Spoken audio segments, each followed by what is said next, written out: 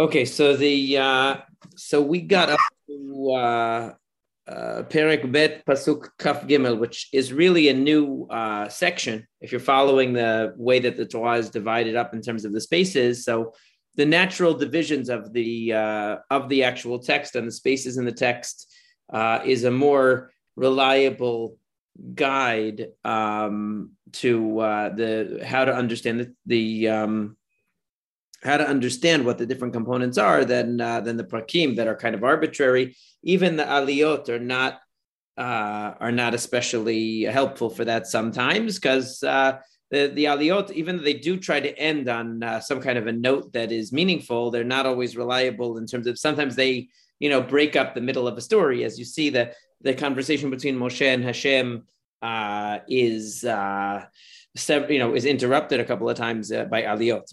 So anyway, we're up to pasuk kaf gimel of Perek Bet. Vayi vayamim arabim ahem. All right, can I ask a quick question? Yeah. The concept, general idea. So something like we talked about a lot is how I guess some of the major ideas in Yahadut today kind of they don't seem to be issues back then. So whereas something like marrying non-Jew, marrying Goya, today is enough to grounds for excommunication and kind of like the last straw that keeps somebody connected to the right. Back then didn't seem to be something. Our greatest figures in Tanakh, some married, did something. Right. Are you particularly focused? What and why are you thinking that particularly connects to this story? Just because of the Tzipora and getting married? Right. I get it. But even afterwards, even before,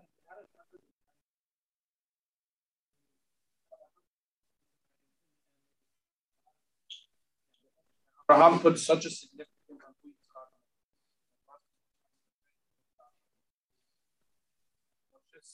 seems to be marrying more capricious. One of the biggest things on the So I hear what you're saying. My sense is that that at this time, before the giving of the Torah, that issue was not understood in the same way that we understand it. In other words, that that Avraham Avinu in particular and Yitzchak also, because they were dealing with the foundation of the nation, so they had to make sure that the imahot were of a similar background to themselves, so that the foundation of the building of Am Yisrael would be consistent. But you see that even the Shvatim, as far as we can tell, obviously the Midrashim try to mitigate it to some extent. The implication that the Shvatim intermarried with people outside their family. They say, they were born with twins and there were really girls in the family and they married their half sisters or whatever. There's all kinds of unusual scenarios that are envisioned that obviously are not stated explicitly in the text, and there's no textual basis for it, but it's based upon the desire to limit the amount that there might have been intermarriage. Even with Tamar and Yehuda, there are midrashim that try to say that Tamar wasn't really Kenani, from a Kenani background, and that's why there's only one person who's mentioned as Bena Knaanit in the whole in the lineage of the Shvatim. But then again, there are also midrashim that say that the reason why Yaakov Avinu didn't want his grandchildren to carry his casket was because some of them were from Kenani and a mixture of Kenani. So what it seems to be is that the concern at the time of pre-Matan Torah was more of an ideological concern and less of a what you might call a halachic concern. So if the person had the same values and same principles and same outlook as the Chatan, or at least if he was able to impress that upon her and convince her to see things the same way and to buy into it, So then that might be a shidduch. And obviously in the case of Rivka, Rachel, and Leah, they came from the same background as Avraham, which is a whole other thing and a whole other piece to explore what exactly it was about the family of Avraham that lent itself to producing an Avraham Avinu, because even though Avraham Avinu is a pioneer and seems to be really a maverick, the reality is that he came from somewhere, and he's very concerned with always returning back to his roots. So he obviously saw redeeming qualities in the family, in his family of origin. Even though he broke away from them, he saw redeeming qualities there. And if there's I heard an interesting observation many years ago, that I think I might have shared with you once, but maybe not. Maybe I only shared it in Parashat HaShavua classes. But there's a famous question that's asked, you have Ele Toledot Yitzchak, you have Ele Toledot Yaakov, but you never have Ele Toledot Avraham. And that's a very unusual thing. How come and so they give kind of a midrashic answer that, because everyone who believes in one God is really a child of Avraham, so it doesn't want to say Ele Toledot Avraham. But I saw an interesting, more pshat-oriented answer that that really it's not Toledot Avraham. It's really there's one Toledot that we overlook, which is at the end of Parashat Noach, which is Ele Toledot Terach, actually. If you look at the story of Avraham Avinu, it's actually the story of Toledot Terach, because it's first the story of Avraham, but Avraham and Lot, actually. And not only Avraham and Lot, but also tying back to the continual return of Avraham to his roots to find a wife for Yitzchak, and then Yaakov goes back to marry. Really, Rivka sends him back to marry from her family as well. So if you look at it from a broader perspective, it's not really a story of Avraham alone. It's really a story of the Toledot Terach, with Avraham as the key figure. So much so, you can make that argument that you see that actually Terach went with Avraham for part of the way. It's not exactly clear what they shared and what they differed on. Let's say Avraham and Terach. At some point, Terach is left behind, and Avraham continues on alone. But there is a sense from the text even that Terach shared some of the ideas of Avraham at a certain point, and therefore he definitely left Ur Kasdim, Lalechet Arza Kenaan, together with Avraham. So there was something there, and there was something there that Avraham recognized. And I don't want to go too far, but the something has to do with the Hachnasat Orchim and the sense of Chesed and Tzedek that the family had, even though they didn't connect it fully with the idea of Yichud Hashem like Avraham Avinu did, and it was still more of a good habit and a good. It was a Hanagat Tova, but the good habit of the people of Chesed and Hachnasat Orchim it reflects a sense of the importance of the creation independent of the self. And that quality that they had, as opposed to Sodom, which was the opposite of that, let's say the opposite extreme of that. So that idea was in the family of Avraham Avinu, a sense of universality of chesed and of concern for others. That sense of the universality of human need and taking care of the of creatures of God was something that you even see that they had the idea of God, because when Eliezer comes, Lavan says Bo Baruch Hashem, and he uses the word Yud Kei Vav Kei to describe Hashem. So there was some kind of an awareness of that, which no other character in the Tanakh who is not Jewish ever uses that name in the beginning to refer to Hashem. So there's something in the family of Avraham that was there, that he wanted to make sure to keep looping back his family members in the foundation of the nation. But it doesn't seem like the Shvatim married people from the same background. They might have avoided marrying Canaanim, but because the Canaanim were particularly depraved in their culture, let's say. But it doesn't seem like they avoided marrying non-Jews, so to speak, non-Semites or whatever you want to call it, at that stage.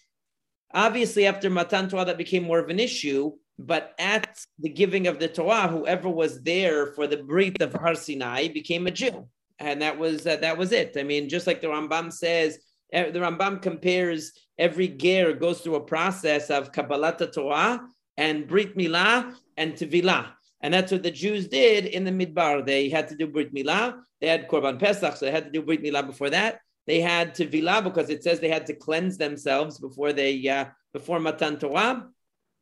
And they had to prepare themselves. And then they had the acceptance of the Torah. So you see that the same model is followed by every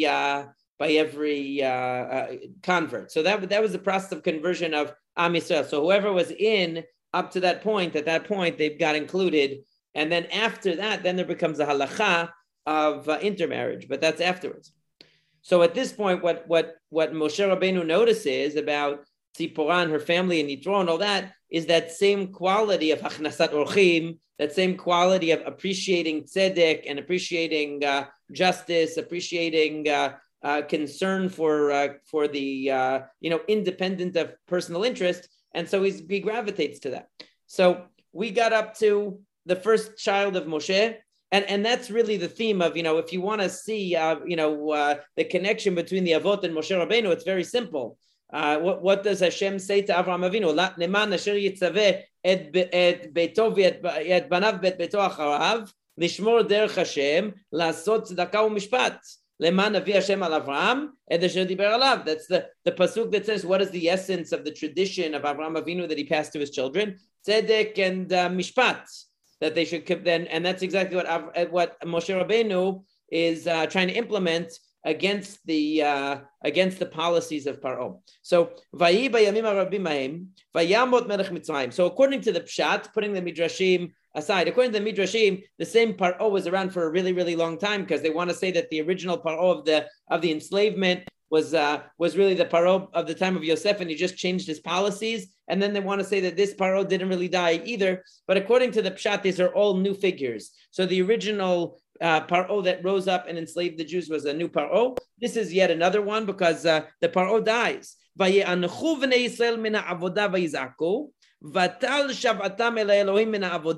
This is probably the most critical moment and a really, really fundamental yesod in understanding the story of Yetziat Mitzrayim, but understanding Judaism in general.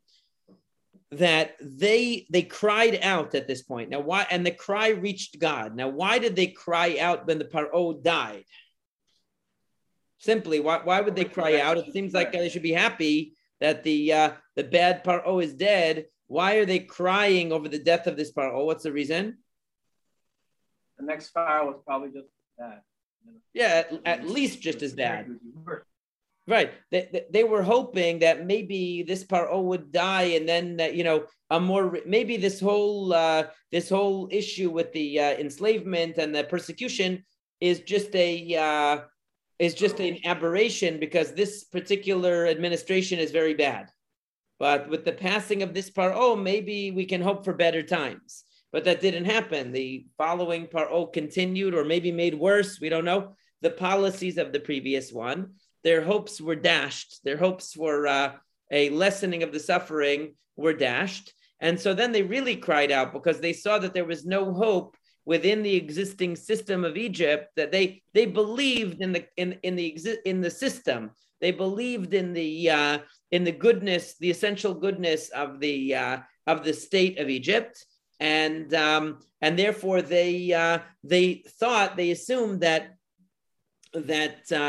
once the current Paro would die, so they would see an alleviation of their suffering because, of course, things would go back to normal like they were before. And there was just about this particular Paro having hang-ups and being a bad guy. But as soon as they saw that that wasn't the case, that it was actually entrenched in Egypt, this evil, so then they cried out to God because they no longer saw a solution within the system of Egypt, within the political framework of Egypt. And that's really critical because it says the cry came to God, and And then it says, Vayishma Elohim et na'katam, Vayiskor Elohim et berito et Avraham et Yitzchak et Yaakov, Vayar Elohim et Bnei Yisrael, Vayeda Elohim. So it says that God heard their cry and he remembered the covenant with Avraham, Yitzchak, and Yaakov, and Hashem saw Bnei Yisrael and he knew. Vayeda Elohim. So Vayeda seems to mean that meaning that, well, let's leave that for a second. But the idea is that Hashem's salvation can't come to an unwilling recipient, right? It can only come to a willing recipient. So as long as they were entrenched in Egypt and they were believers in that the situation would become better, the situation in Egypt would become better, and they would be able to thrive within the framework of Egyptian culture, and that this was just a blip on the screen. So they wouldn't have been receptive to any kind of a redemption, because redemption from what? We're just waiting for this bad time to pass. We don't want to run anywhere, just waiting for this bad time to pass, right? But once they recognized that that wasn't the case, and that in fact things were not going to get any better, so then they cried out to Hashem. Now they're receptive to the appearance of some kind of a redemption, some kind of a redeemer. But they had to be receptive. Right, we have the old saying: you can lead a horse to water, but you can't make them drink, and that's certainly true here. You can send a Moshe Rabbeinu to the people, but if the people are not interested, if they feel that they can solve or they will solve their problems on their own terms, and they don't need some kind of an outside intervention, they're not going to listen, and they're not going to be receptive to the message of Moshe Rabbeinu. So we can understand why this is such an important part of and if you look at the way that the Haggadah, when we read the Psukim from Kitavon, the Haggadah, this is another pasuk, right? When the Psukim of the Bikurim, that a person brings the first fruits that are the backbone of the telling of the story at the Seder, these the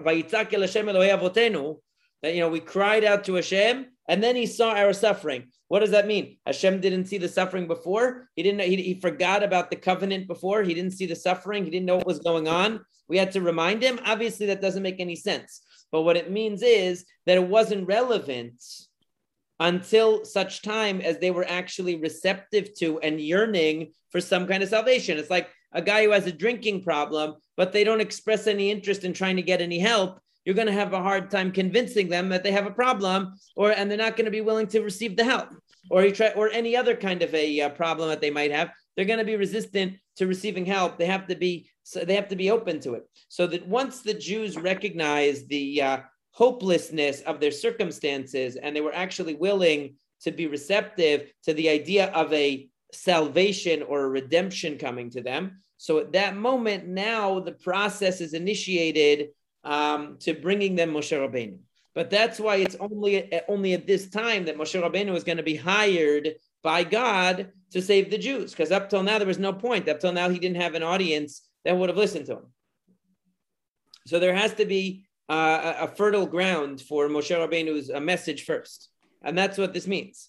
Vayar Elohim et Bnei Yisrael, Vayeda Elohim, meaning that now he Vayeda means that he knew, like it says when it says by Sodom, that if they've really done this wickedness, right, then they're going to be destroyed, and if not, I'll know what to do, right? Meaning it refers to applying some kind of a plan, some kind of the beginning of a process. So the beginning of the process is underway. Not that Hashem obviously forgets the brit between himself and Avraham, Yitzchak, and Yaakov. Not that he wasn't aware of the suffering of the Jewish people up till now, but it didn't have any significance because Hashem didn't have a way to reach the people if they weren't willing to listen. So what significance did it have in the divine plan that they were suffering if there was nothing God could do to alleviate their suffering? As long as we have free choice, unless we're willing to listen, we don't have a chance to be saved. Okay, that's the message. Now we come to Moshe. So Moshe Rabbeinu was minding his own business, tending to the sheep. And he went to the Achar Midbar along the desert. And he came to the mountain of Hashem, which is the which is the mountain really it's Har Sinai actually, right? Chorev, Har Sinai. Was this called Har Elohim because it had this people thought of it as Har Elohim, or not yet? No, it says it's Al Shem Ha'atid. It was called Har Elohim because in the future Hashem is going to speak to them there, not because of now, not yet. Right? So what happens is we all know the story. There's a burning bush. That the bush is on fire, but it's not being consumed. And that's representative of the symbolism of it, of course. Yeah. Oh, you have a question? Sorry, just for geography to be oriented, where is Midian in relation to Egypt or Eretz Yisrael, and how is he getting to Sinai now? Well, this is in Midbar Sinai. This is on the edge of Midbar Sinai. Where's he starting from? Where's Midian? Yeah, I don't know the geography precisely, but Midian is next to the Midbar Sinai. You go along it when you go to Midian, because it's not like the east of Eretz Yisrael. I would have to look at a map to tell you, but I think it's alongside the Midbar Sinai. No, that it runs along it, doesn't it? I don't know. When we look at for example, Midian, like I think it's I thought it was more to the northeast, but I'm not exactly sure. We'd have to look because the Midianim and Moab are related to each other.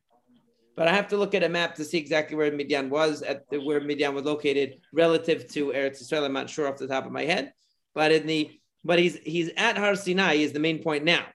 And Vayomer Moshe. And this pasuk I find very, very interesting because this is a pasuk of internal dialogue, which on the surface seems to be unnecessary for us understanding the story, right? Moshe said, "Asura na ve'ir'eh et hamar'eh hagadol hazeh." I will turn aside and behold this great vision. Did you have a map? I'm pulling it up on our screen. Yeah, I want to see it also. So let me see. I'll screen share it as soon as I get it. Okay.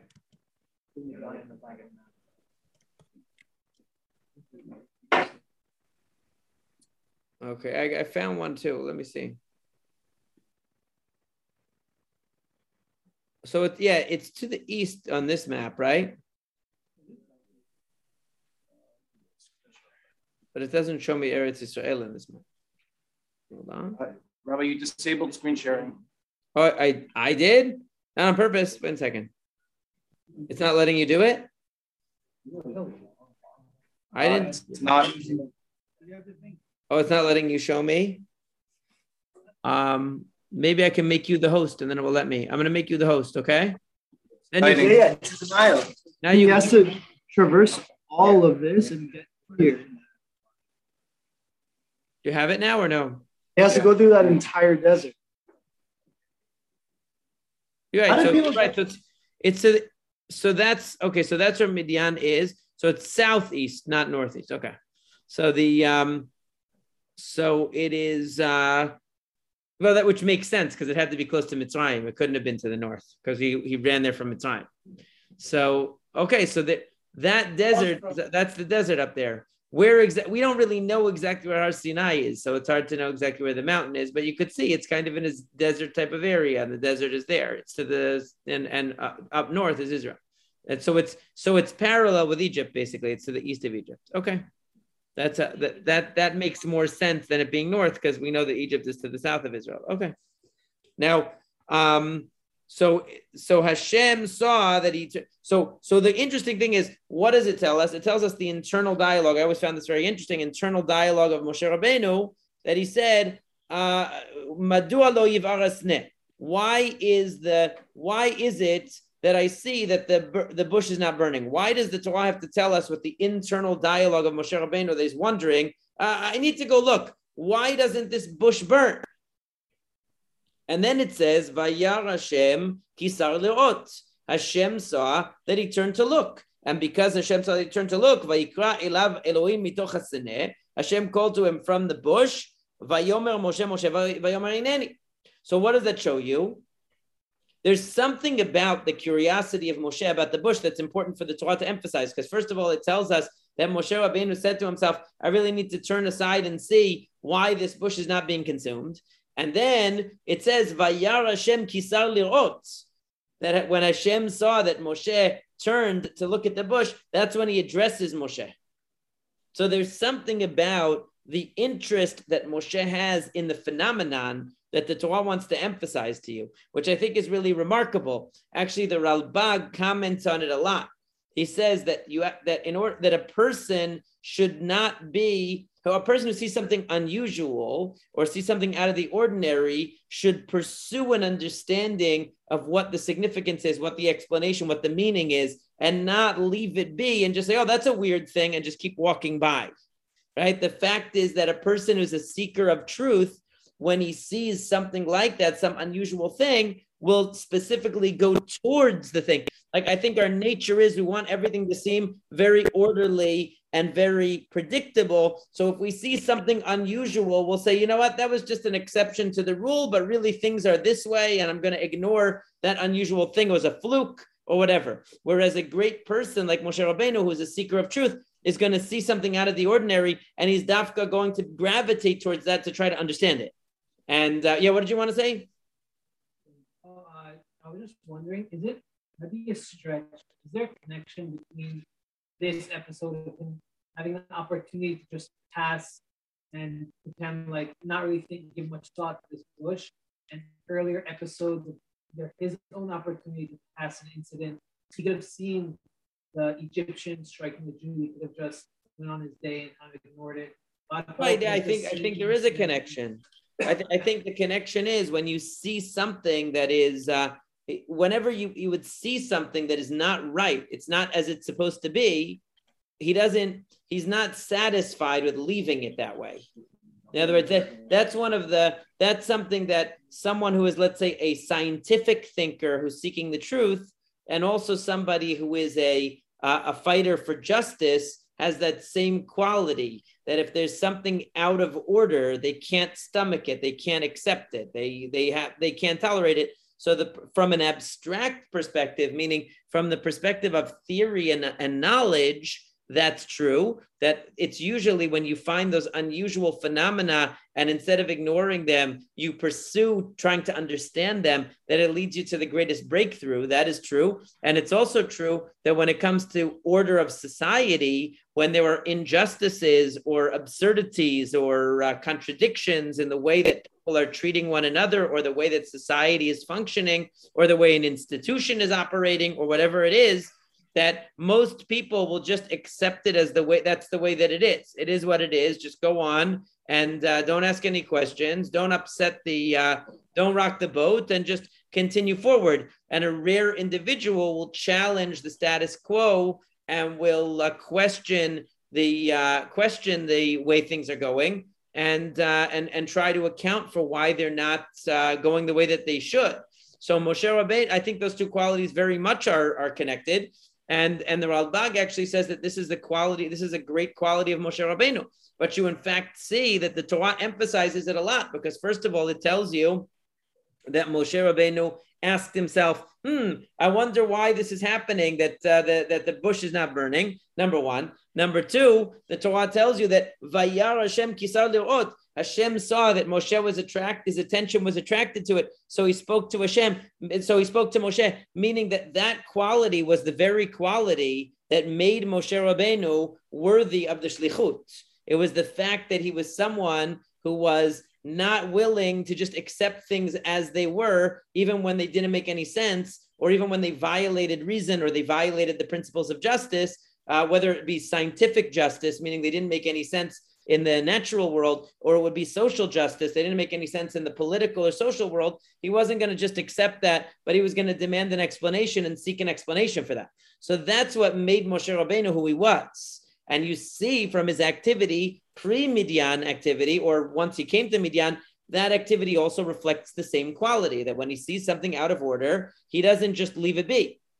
And so that's the I think what the Torah is highlighting. The Ralbag is the one that really makes it, drew my attention to it many, many years ago when I first read the Ralbag Perush on the on this pasuk, but I think it's just a very compelling point that most people will walk by very, very interesting things with very little curiosity. Or they might feel a little bit of curiosity, but they quickly stifle the curiosity and get back to business, as fast as possible. Whereas that's not the nature of somebody like Moshe Rabbeinu. Seems like that would be one of, would you say that curiosity about nature is one of the prerequisites to Nevuah? For Nevuah? Yeah. No, leadership. You have to be a person who's curious about all Chokhmat Hashem to become a Navi, because what's going to happen is that a person who enters into the realm of learning God's wisdom is going to be inspired with Avat Hashem, and he's going to have an insatiable desire to know as much as he can, and that's what a Navi is going to that evolves into the experience of Nivuah. Eventually, those breakthroughs and insights evolve into the experience of Nivuah.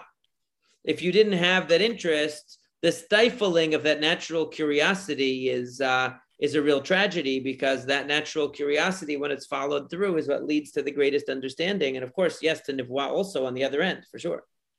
Yeah.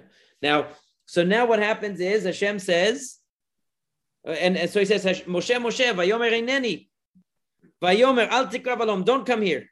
Shal na'alecha me'al reglecha ki hamakom asher ata omed alav admat kodeshu. Take your shoes off, because this place is a holy ground. Okay. Now, what does that mean, really? What's the significance of taking the shoes off? And what does it mean it's Admat Kodesh? Why is it holy ground? What's the significance of that? What made this place holy all of a sudden? And why should he take his shoes off? Why are shoes so negative? Yeah, exactly. What's the problem with wearing shoes? There's a halakha that you're not supposed to wear shoes on the Har HaBayit, or when you go into the Beit HaMikdash, you're not allowed to wear shoes. The Kohanim don't wear shoes either. Is it that the shoes are bringing something bad, or that they're just blocking your interaction with the ground? Right. The question would be, is the problem that he's wearing dirty shoes, or is the problem that he is now not being able to interact with his feet aren't able to interact with the ground? Right. So that's a good question. In other words, is it like a chatzitza problem? Like there's an that it's like with the Kohanim, that seems to be what it is. In other words, there's supposed to be nothing in between the Kohanim and the Beit HaMikdash. They merge together with the Beit HaMikdash, so they shouldn't have anything separating between their feet and the ground of the Beit HaMikdash that would come in between them. So that's, or is it that that there's a disrespect involved because the shoes are dirty, right? So that's a really good point, and that might be the difference between, let's say, a visitor to the Beit HaMikdash is also not supposed to wear shoes. That's probably more because it's it's dirty, because it's disrespectful, because you're wearing your dirty shoes into a sacred place that's supposed to be, you're supposed to show respect, as opposed to the Kohanim, that it's an act of humility, basically, that they don't hold themselves above the ground of the Beit HaMikdash, but they are flat on the ground of the Beit HaMikdash. It's a type of a humility, just like you see that Avelim, lahavdil, Avelim don't wear shoes, really. I mean, they wear non-leather shoes, but really it's the idea of not wearing shoes, meaning that it's a type of humbling of them. It's a type of, it's a demonstration of that you're humbled by the Avelut. The shoes hold you above the ground. Or, Yom Kippur also, you're humbled on Yom Kippur, and you're not, and it's a type of it gives you a feeling of being, of upholding yourself above the ground is is feeding into your sense of dignity and your sense of distinction as a human being, as opposed to the experience of your feet on the ground, which is a much more, like we say, the person is, is very grounded. He's very down to earth. We use that as a term for someone who doesn't think of themselves as so high. They're very down to earth, right? So that, and I would think in this particular case that second one is more what the message is here. In other words, what he's saying to Moshe is adopt the stance of an Eved Hashem.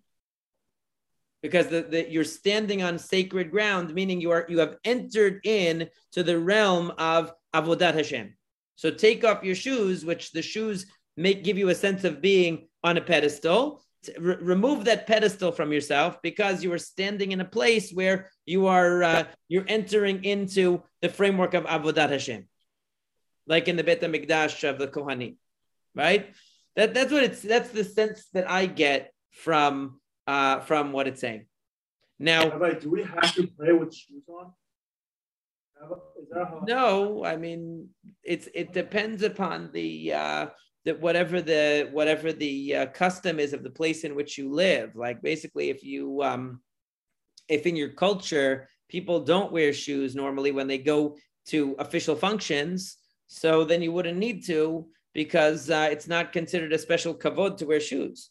But if you're in a culture where you would never go to any official function not wearing shoes, so then you shouldn't be dressed in a way that's less than the kavod that you would render to a human boss or something like that, or a human ruler. Would you go to visit a dignitary barefoot, maybe in Saudi Arabia, but probably not in New York? It's going to depend on the culture, right?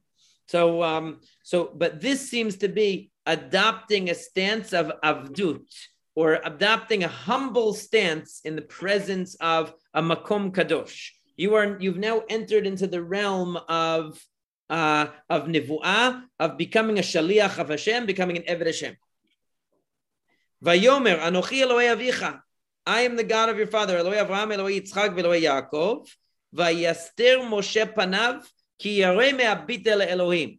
This is some of the most interesting stuff because you're seeing the evolution or the emergence of Moshe Rabbeinu as a Navi, and his evolution in terms of his first encounter with God, which is there's a rare amount of detail in this process relative to other Nevi'im. Even let's say Shmuel, that we see his first prophecy, there isn't the level of detail in terms of negotiating this new role of being a Navi that we find with Moshe Rabbeinu. So Hashem first puts him sort of in his place and says, take off your shoes. Now it says Moshe covered his face. Ki yarei me'abit el Elohim. And we know that the Gemara actually records two opinions about whether that was the right thing to do or the wrong thing to do. Because one position says that his covering of his face, he gave up the opportunity to gain more insight. And therefore it was a mistake of Moshe Rabbeinu to cover his face. But then the other opinion says no, because he covered his face now, later on his face glowed, right? He would have the glowing face when he came down from Har Sinai. And that's the explanation that the Rambam likes the most in the Moreh Nevuchim. Why? Because the Rambam's big thing in the Moreh Nevuchim is that progress in knowledge of God has to be gradual, and it can't be rushed, and it can't be forced. And so Moshe Rabbeinu at this moment of truth recognized, I just advanced in my knowledge of God in this moment of prophecy, but I don't want to rush too far ahead. I don't want to get ahead of myself, because in getting ahead of myself, I'm going to cause damage to myself. So he pulled back. And because he pulled back, that showed that he had the humility necessary to develop to even higher levels, as opposed to the person who wants to jump from zero to the highest level in a moment, right? Like the Rambam is very emphatic about this in the Moreh Nevuchim, talking about this, that a person should not try to scale the heights of metaphysical knowledge of God prematurely, right? It's a very dangerous thing to do, and it's counterproductive. It actually takes you away from reality. It's counterproductive. Moshe Rabbeinu is presented, in other words, seemingly, to the extent that we can understand Nevuah, and the extent we can understand Moshe Rabbeinu's Nevuah especially, the Ramban says, and clearly he's right, that at this stage, the Moshe Rabbeinu wasn't on the level of Nevuah that he would later be. Because in later time, he has a level of Nevuah where he doesn't need any visions or any symbols or any kind of thing like that to perceive the Nevuah. Here he's still at a beginning stage more. So when he sees this vision, the implication is, and again, to the extent that we can understand, that he, as an independent actor, as the Navi, could have tried to stretch his mind to grasp more than what he did. He could have tried to apprehend something more, and he withdrew. He set a boundary for himself that he didn't cross. Now, what exactly that meant and exactly what he could have understood or would have understood or this, we don't know. But the idea that he covered his face is a sign of his humility. And as I had mentioned before, humility is the most significant characteristic in terms of the search for truth, because it means that the person doesn't get ahead of themselves. A lot of times a person who is not humble will be afraid to ask certain questions because it makes them look like a fool. Or they will think that they know things that they don't know, or they'll want to advance to the next level because they've become, they feel that this level that they're at now is not sufficiently superior. They want to advance to the next level without properly building the foundation at the level they're at now. So Moshe Rabbeinu there is a model really of a person seeking Yediat Hashem with gradual progress, with the patience and the humility that's necessary. So we see here two qualities. He has a very strong appetite for knowledge because he has the curiosity to investigate the spectacle, and he has the humility to hold himself back from going too far in the first opportunity. Very interesting, because you could say, why is this important to the story of Geulah from Mitzrayim, how Moshe Rabbeinu negotiated his curiosity, but he didn't go too far. He limited himself, even though he was very curious. He wanted to know, but he was humble. Why do I need to know that about Moshe Rabbeinu? Cut to the chase. How is he saving the Jewish people from Mitzrayim? What do I need to know about his personal journey as a Navi? He's not writing his autobiography, writing his memoirs about how he experienced prophecy. Why is that important? But you see that throughout the career of Moshe Rabbeinu is, and this is a very, very important yesod in understanding Moshe Rabbeinu as a leader. His hanhaga, his manhigut, actually, his leadership of the people is always a direct corollary or directly correlates to his Yediat Hashem. His Yediat Hashem and his leadership of the people go hand in hand. So if he's a person who takes the proper steps in understanding God, he's also going to be the person who takes the proper steps, the gradual, patient, attentive steps in applying his knowledge of God to the leadership of the people, rather than being, let's say, an Eliyahu Navi type person who wants things to happen instantaneously, sort of approach. Moshe Rabbeinu is qualities in seeking Yediat Hashem are the same qualities that govern his conduct vis-a-vis the people. And we see that throughout all of his experience. Like, for example, when he's seeking to renew the covenant between Hashem and the Jewish people after Egel HaZahav, he asks for knowledge of God. Hareini nat kivodecha. Teach me the ways of God. And then from the zechut that I'll be a greater knower of God, I will also be a better leader of the people. And that zechut will allow the people a second chance at a covenant with Hashem in the aftermath of the Egel HaZahav. So it shows you it's important to understand Moshe Rabbeinu's relationship to Yediat Hashem, because it's also his relationship to the people. His relationship to the people is a function of his process of Yediat Hashem. It reflects the process of Yediat Hashem that he's going through. And to the extent that process of Yediat Hashem is successful and progresses from stage to stage successfully, so does his leadership progress, to the point that the miracles, let's say, for instance, that he performs at the earlier stages of Yetziat Mitzrayim pale by comparison with the miracles that he performs later on, because his level of nifwa is qualitatively different by then. By the time he comes to Har Sinai, he's a totally different Navi than what he is at this stage, where he's also at Har Sinai, but he's at Har Sinai as an initiate into the process of being a Navi. Okay, so this is the opening nivua, and then was Vayomer Hashem, Ra'iti et oni ami asher b'Mitzrayim. I have seen the poverty, meaning the deprivation of my nation in Egypt. Ve'tzakatam shamati mipnei nogsav. And their cry I have heard because of their tormentors. because I know their pain. In other words, Hashem is describing the suffering and the pain of Am Yisrael, which of course Moshe Rabbeinu is familiar with. He's aware of it also. He just doesn't see any hope for those people because those people are, what good are you going to do for those people? They don't even want any help, right? So what does Hashem say? Va'ered latzilom miyad Mitzrayim ulaha'aloto min ha'aretz hahi el eretz tova u'chava el eretz zavat chalav u'dvash el mekom ha'kna'ani va'achiti va'amori va'prizi va'chivi va'yivusi. I'm going to take them out from that place and bring them to a land flowing with milk and honey, the place of the Kanaani and the Chiti, etc., etc. The whole promise of the Avot that we're familiar with, right? Ve'ata hine tza'akat bnei Yisrael ba'a elai וגם ראיתי את הלחץ אשר מצרים לוחצים אותם ואתה לך והשלחך על פרעה והוצאת מבני ישראל ממצרים. So now he makes the pitch. In other words, I've seen their suffering. I know that they're being tormented, and I'm going to bring them to the land of Israel. Now the cry of Bnei Israel has come to me, and I've seen their oppression. So I'm sending you to Paro, and you're going to take my children. You're going to take my nation, Bnei Israel, out of Mitzrayim. Okay, so he's giving him the command. In other words, he described what he's going to do, but now he describes what Moshe needs to do, meaning you also need to identify with the injustice that's going on there and act on my behalf to free the Jewish people from Mitzrayim. Okay, that's the initial pitch from Hakadosh Baruch Hu to Moshe Rabbeinu. What does Moshe say? Vayomer Moshe laElohim, Mi anochi ki elech el Paro v'chi otzei et bnei Yisrael miMitzrayim. Who am I to go to Paro and to take the Jewish people out of Mitzrayim?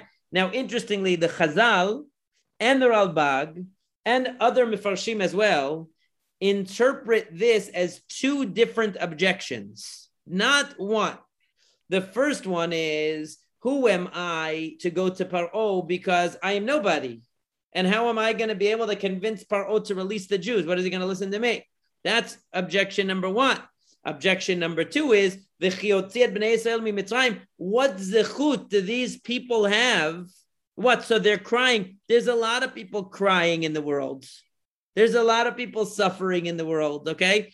Why does the fact that they're crying mean that they have the zechut, that they're going to be able to be taken out of bondage in such a dramatic and revolutionary manner that's never been seen in the history of mankind? How's that going to be possible?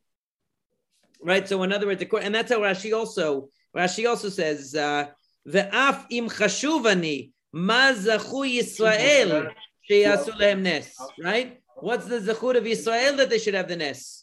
The Ralbag says the same. Most of the Mefarshim, they're going after what the Chazal say. Right. That and the Seforno also says they're bilti ru'uyim lekach. They're not worthy. Okay. So what's wrong? Something wrong? John has a question. I was asking if it's possible that it could be.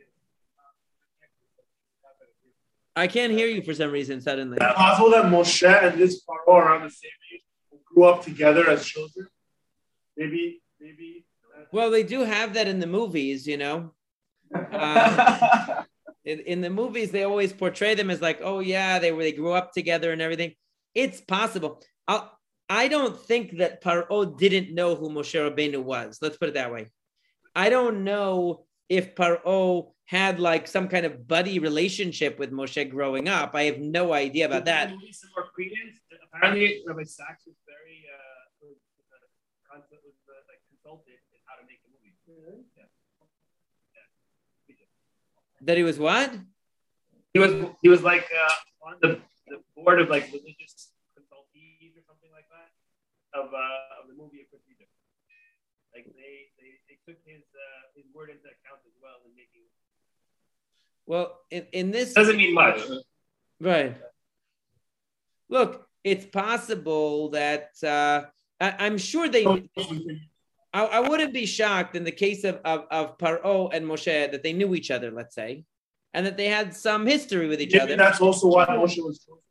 Maybe, yeah. They're also on a first name basis. Paro is like, Lama Moshe ve'Aaron tafriu et ha'am mima'asav l'chul lesivlotechem.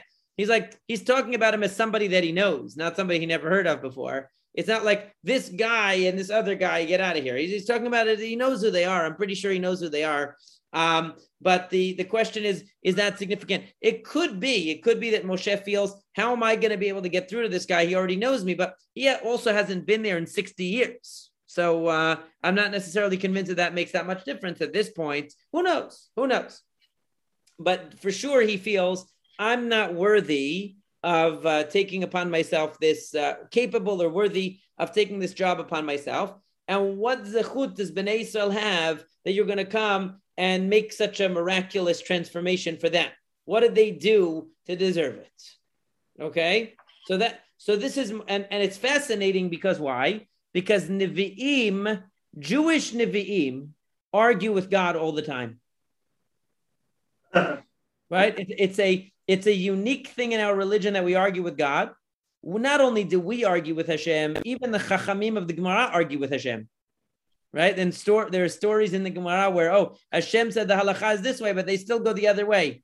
Right? There's a sense that a human being, Hashem can say something, but it's up to a human being to understand that and to grapple with it. And it's not necessarily absolute just because Hashem said it, which is a remarkable thing, because you see that, let's say, for example, Avraham Avinu arguing with Hashem regarding Sodom, right? You can have a situation where, or when Hashem wants to destroy the Jewish people more than once, and Moshe Rabbeinu argues with him, there's no sense of passivity in the face of God. A person can advocate against the initial proposal of Hashem, and it could come out differently. Could be effective advocacy. Yes. Exactly on what you're talking about now, when we have examples of Nevi'im who have arguments and dialogues with Hashem, I'm trying to kind of understand how it took place. So is it that there was an initial command, Navi struggled with that command, but then is it possible that, let's say in the dialogue, statements that are attributed to Hashem, later on in the dialogue are realizations that about the way Hashem runs the world? Right. So, right. I mean, the problem, I guess, is like this: that when we talk about Nevuah, when Nevuah is portrayed to us in the Tanakh, it's Dibrat Torah Kilshon Bnei Adam, which means it's presented to you as God spoke to this person and told them such and such, and then the person argued back X, Y, Z, and then Hashem reiterates another thing, and then the person goes back. There's a dialogue going on. Now, obviously, that's very anthropomorphic, right? That's a very anthropomorphic. Even the idea of Hashem said this and the person said back, it's very anthropomorphic. So how did it really occur? Okay, if you want to go to the Moreh Nevuchim level of understanding Parashat Shemot, obviously Nevuah occurs in the mind of the Navi, and it's not really a dialogue the way that it's portrayed in the text as a Hashem said this, and Moshe Rabbeinu argued back, and Hashem said another thing. But instead, what's happening is a grappling in the mind of Moshe with certain ideas that Hashem is presenting to the Navi, and then his response or his reaction to those ideas, and then Hashem providing a further clarification and insight to the Navi, and then his response or reaction or pushback to that idea, and so on. There is it's really a process of discovery and evolution of understanding in the mind of the Navi, right? That's really what all Devar Hashem is. What all Nevuah is a process of intellectual understanding that's occurring in the mind of the Navi. But the only way we can really process that and understand that in our terms is as a dialogue. In other words, it's presented to us B'lishon B'nei Adam, like everything else, as a dialogue that took place with words and sentences and statements and argument back and forth. But in the ultimate reality, of course, it's really a prophetic experience that is a grappling with ideas that are discovered by, revealed to the Navi, his reaction to them, a further clarification, a further reaction, a further clarification, and it's occurring within the mind of the Navi, right? Right. So if you want to think of it that way, as more of a, I don't want to take out the role of God in the story because he definitely is in there. But yeah, obviously the communication, the back and forth, the clarification, the pushback, the retractions, all of this is happening in the mind of the Navi. It's the mind of the Navi grappling with the message of the Nevuah. It's not an actual that Moshe Rabbeinu is arguing and a voice is coming down and arguing back. Right. Are we tying this all down to that moment that he was at the Sinet? Or could this be that initial revelation at the Sinet, and then this is something that went back and forth in his head over the course of weeks? Or do we need to tie it down to... I mean, I don't know if you would have to say that it happened in that moment, but it does seem like it did. I mean, I don't think we have to assume that it happened over any longer time. It could have been an experience of prophecy that Moshe Rabbeinu had a lot of resistance to the message of the prophecy, went back and forth. There was an additional clarification or breakthrough. There was an additional resistance. There was an additional breakthrough, additional resistance. And of course, it's being facilitated by Hashem, but it's an intellectual process of discovery on the part of Moshe Rabbeinu. I don't think it had to have taken place over a long, long time, but it didn't. What I'm saying is that if you want to apply principles of the Moreh Nevuchim to your understanding of Chumash, then you have to be honest and say that it wasn't a dialogue like what happens in the movies. It was an inner process of discovery and development and refinement of certain ideas, and in terms of understanding Hashem's plan and his role in it, that he struggled with within himself. That doesn't mean that Hashem is not actually conveying something to him, but that the conveying doesn't happen through speech and in the way that, it seems to on the surface in the text, because the surface of the text is Dibrat Kilshon Bnei Adam. If you want, so really it's happening inside his head, so to speak. Yeah, the reason why I asked the question about time was just because it seems not hard to believe, maybe unlikely that he was able to overcome resistance to these different ideas so quickly, as opposed to, it's because it seems like if you understand it on the more basic level of before, of an actual dialogue between two people, that can occur pretty quickly. But these are all individual ideas that he developed and he was zoche to understand, and then his resistance to those ideas. I would think it would just take longer for him to move on to that. I don't know. Process. Yeah, I don't know. I mean, definitely some ideas take longer for us to process. But look, if the Nevuah was initially a vision of basically the suffering of Am Yisrael is intolerable and needs to be addressed, and that you are the person who will be capable of taking them out, the question is going to be, well, how am I going to do that? And what am I going to do? What is the basis for taking them out? Meaning, what is the zechut of these people to receive such a divine intervention? And then there's going to be a back and forth. Well, what about this problem? What about the other problem? In other words, in the emergence of the idea is pretty natural. I feel like it's pretty organic. I'm not sure it would take that much time. Although Chazal do say that this took a few days, actually. I mean, if that, they say that this nevuah happened over it wasn't a 5-minute nevuah. That it happened over a process of a couple of days. There are midrashim would say that, so maybe you're right, and this was a little bit more of a protracted thing. I don't think it would have taken weeks, but definitely each issue that he came upon maybe required further clarification so that he could understand exactly what the plan was and how he was going to be able to carry it out, which seems to be a very reasonable concern on his part for many reasons. Right? There's the technical aspect, which is Moshe Rabbeinu, how is he going to do it? And then there's the theological aspect, which is why all of a sudden does every suffering person, or even a suffering group have a divine intervention to break the yoke of the persecution and to pull them out of the country? I mean, that never happened in any other case. And we have, unfortunately, ample record of persecution and genocide in history, and God didn't do that. And as I once explained in our Moreh Nevuchim class, for those who were in that class, the reason is because God's salvation is never tied to physical survival or to the alleviation of physical pain. Even though physical survival and physical pain are important, they're important to us. Physical pain is bad and survival is good, but divine intervention always relates to Yediat Hashem. It doesn't relate to the physical alone. In terms of the physical, Hashem's salvation relates to the survival of the species. But in terms of individuals, Hashem's salvation is instrumental to greater Yediat Hashem and awareness of God. So So if you're going to remove one group of people from another, but they're just going to be the same, just as bad as the people that you saved them from, or worse, or at least, they're not going to have any further enlightenment. They're just going to have more physical freedom and less physical pain. That wouldn't necessarily justify a divine intervention. And that's what Moshe Rabbeinu is asking. What is the basis for taking these people out? What good is it going to serve? So you're going to release a bunch of people who are enslaved now. So what are they going to do? What's the point? So they're going to come to Israel and then enslave other people, or create a nation of ungrateful, difficult fighting people like I've seen them to be, or whatever Moshe Rabbeinu perceived them. The idea is that it has to be tied to some divine plan. Okay, so and then if we look further, so Hashem says, Vayomer ki eyeh imach. This is a little bit of a difficult pasuk. So first it says ki eyeh imach. How are you going to do it? The first question was, how am I going to do it? And the answer is ki eyeh imach. I'm going to be with you.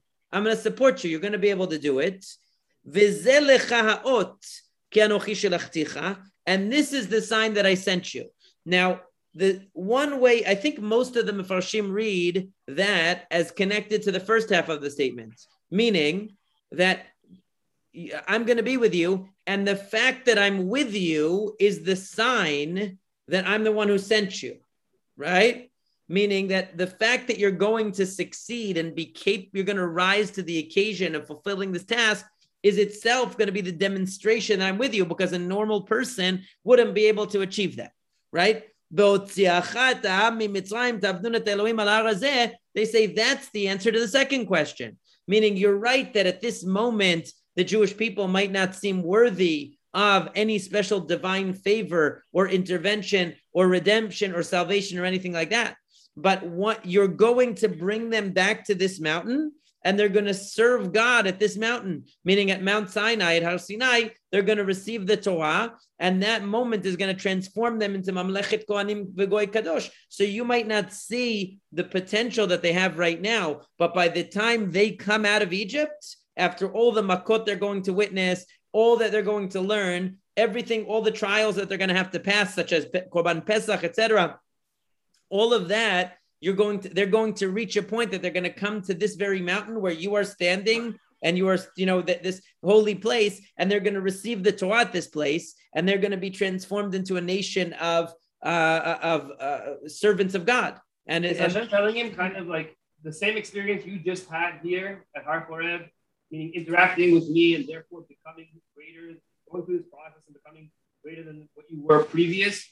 The same thing that's going to happen to the Bnei Yisrael when they come to Har Horeb also. Like, relax, they're going to be fine. Don't worry. I'm going to take care of them also. Right, but the concern is, in other words, right now from Moshe, it would be like if you saw like the worst class in the school of all the losers and all. I'm not saying that the Jewish people were that bad. I don't want to say bad things, but I'm saying like he saw them as like, what are these people? Why are these people worthy of such a divine intervention that you're gonna take them out? I can't see the potential that they have to be anything that God would take a special interest in. And so Hashem is saying, by the time you take them out of Egypt, they're going to be ready to serve God at this mountain and be a totally different kind of nation than what they seem to you now, because the potential that they have is a lot greater than what you perceive on the surface. Right? So that's the answer to the Chiotziat B'nai Yisrael Mitzrayim.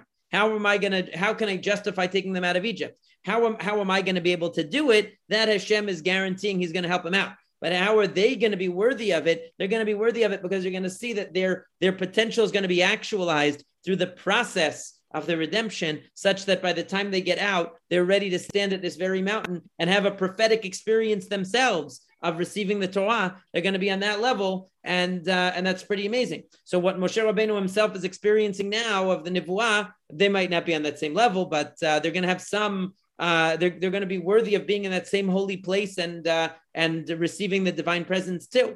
So it's with fire too, and like a lot of the other. It's recreated. Yeah, but there's a lot of similarities between this event and that event. But that's the it's coming full circle. In other words, you're going to lead them to this point that you are at right now. That's what they're going to come, right? So you're coming from a point of of development that you've achieved, and you are going to guide them along it. They're going to get to this point too. Not necessarily his level per se, but enough of it that it justifies them becoming Am Hashem. You said the Ralbag's interpretation of the field of so he doesn't question the worthiness of Tzipporah to have been sisters that have been saved from the Elohim, initial Yehudi that was hit by the street. Doesn't seem concerned with like justification for them being oppressed. It was just the fact that they were oppressed. So, what do you mean, Rabbeinu? Yeah. So, right, because a purely philosophical way of looking at things, a kind of a stoic philosophical way of looking at things, and a very like Moreh Nevuchim way of looking at things is, look, people oppress each other. Right now this group is lording over that group. The next day that group will be lording over another one. The next day this one will take advantage of that one. It's all in the material framework about the strong and the weak and the balance that's constantly shifting of who's in the position of strength and who's in the position of weakness. That in the eyes of God is not really that's about as significant as low tide and high tide at the ocean. I mean, it's like it's just another accident of history that it goes back and forth. Now, if truly righteous, great people, tzaddikim v'chasidim, are persecuted by wicked people, so that raises a question of this is not just because you're allowing physical power and strength to stifle what is actually really important in God's eyes, which is righteousness and Torah and knowledge and morality and so on. So then it really becomes an issue. How can God allow that? But once Moshe Rabbeinu attempted to implement justice and was rebuffed and saw these people are not interested in justice, these people are not interested in anything different than what they have. They're just maybe they're at a disadvantage right now.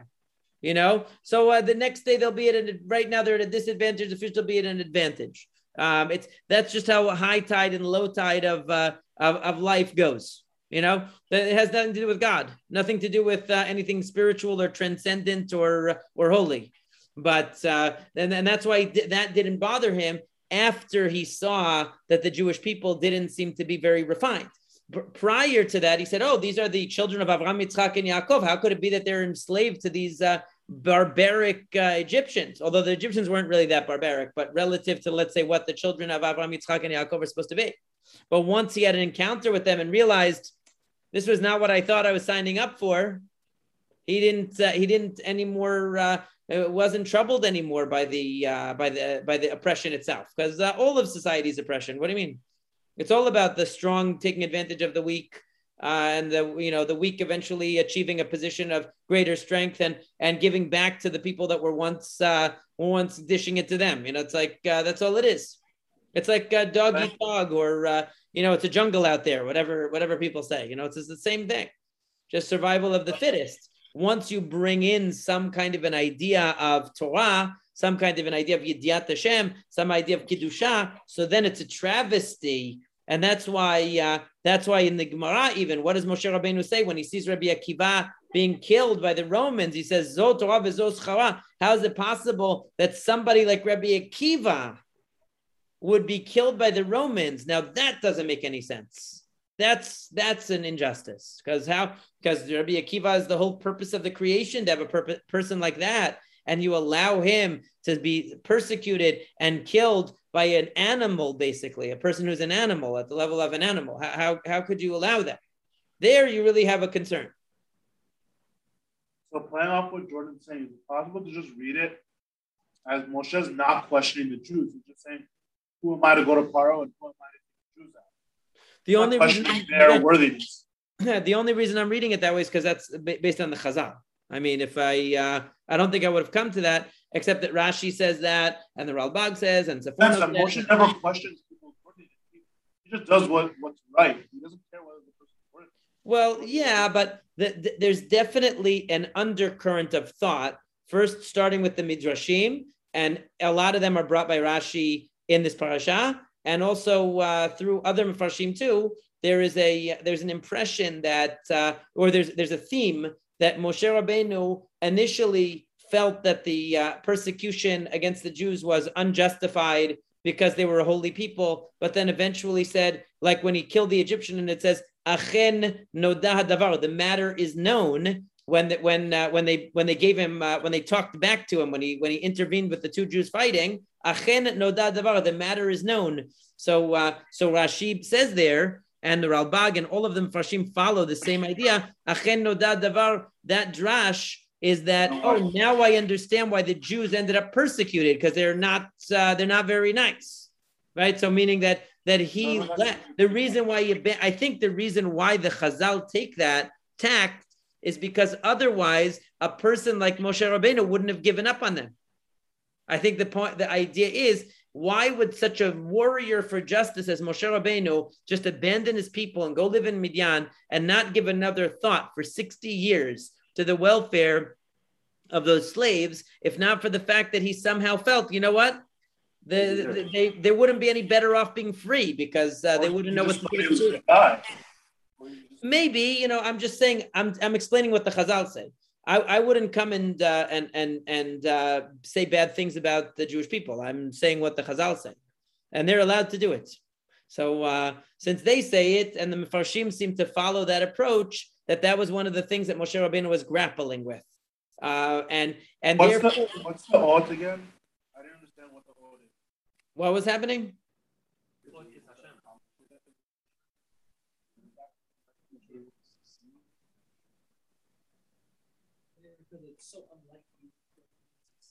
But this, according to the Ralbag, like especially, I think really according to all the Mefarshim, they have this idea. The Ibn Ezra mentions it, the Ralbag for sure a lot. He really, really dwells on it. But the idea that the whole process of Yetziat Mitzrayim, all the makot and all of that is an educational program that was meant to make and the Seforno talks about it too, that was meant to give the Jewish people a level of knowledge of Hashem that would make them fully worthy of all the miracles of Yetziat Mitzrayim. That it was, and what do you see as the ultimate example of that? And the most famous example maybe is that it says when they get the mitzvah of bringing the Korban Pesach, it says Mishchu ukchu lachem tzon mishpechotechem v'shachatu Pesach. That's the pasuk, and go pull a sheep and do a Korban Pesach. And what do the rabbis say? Mishchu yedchem min avodah zarah. Pull your hands away from idolatry. Ukchu lachem tzon shel mitzvah. Take for yourself the sheep of the mitzvah. That was the first time that the Jews actually had to do a mitzvah. And if they didn't do the mitzvah, they wouldn't have had the zechut of leaving Egypt. So that's a couple of parashiot ahead. But the idea is that think about all the preliminary convincing, all the preliminary development of understanding that was necessary for them to make that leap of slaughtering that sheep and doing that Korban Pesach. It was not a given that they would be willing to do such a thing. So there was a lot of groundwork laid through the process of the makot and everything else to bring them to the point where they could make that leap of faith, so to speak, and fulfill that mitzvah. And that was what Hashem was saying. You're going to see by the time they get to the point that they're ready to leave Egypt, they're going to be ready to be the people that receive the Torah already. They're going to be on the path to receiving the Torah already, not what you think of them right now.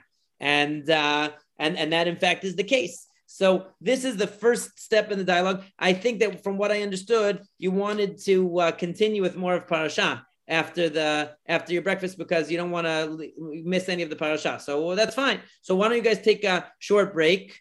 I'll go get something to eat too. You guys get something to eat, and then we'll continue doing this until we feel that we've really hit the jackpot. Because I know you guys really want to do this, right? This is the thing you guys want to do the most. So we'll do it. Awesome. Thank you.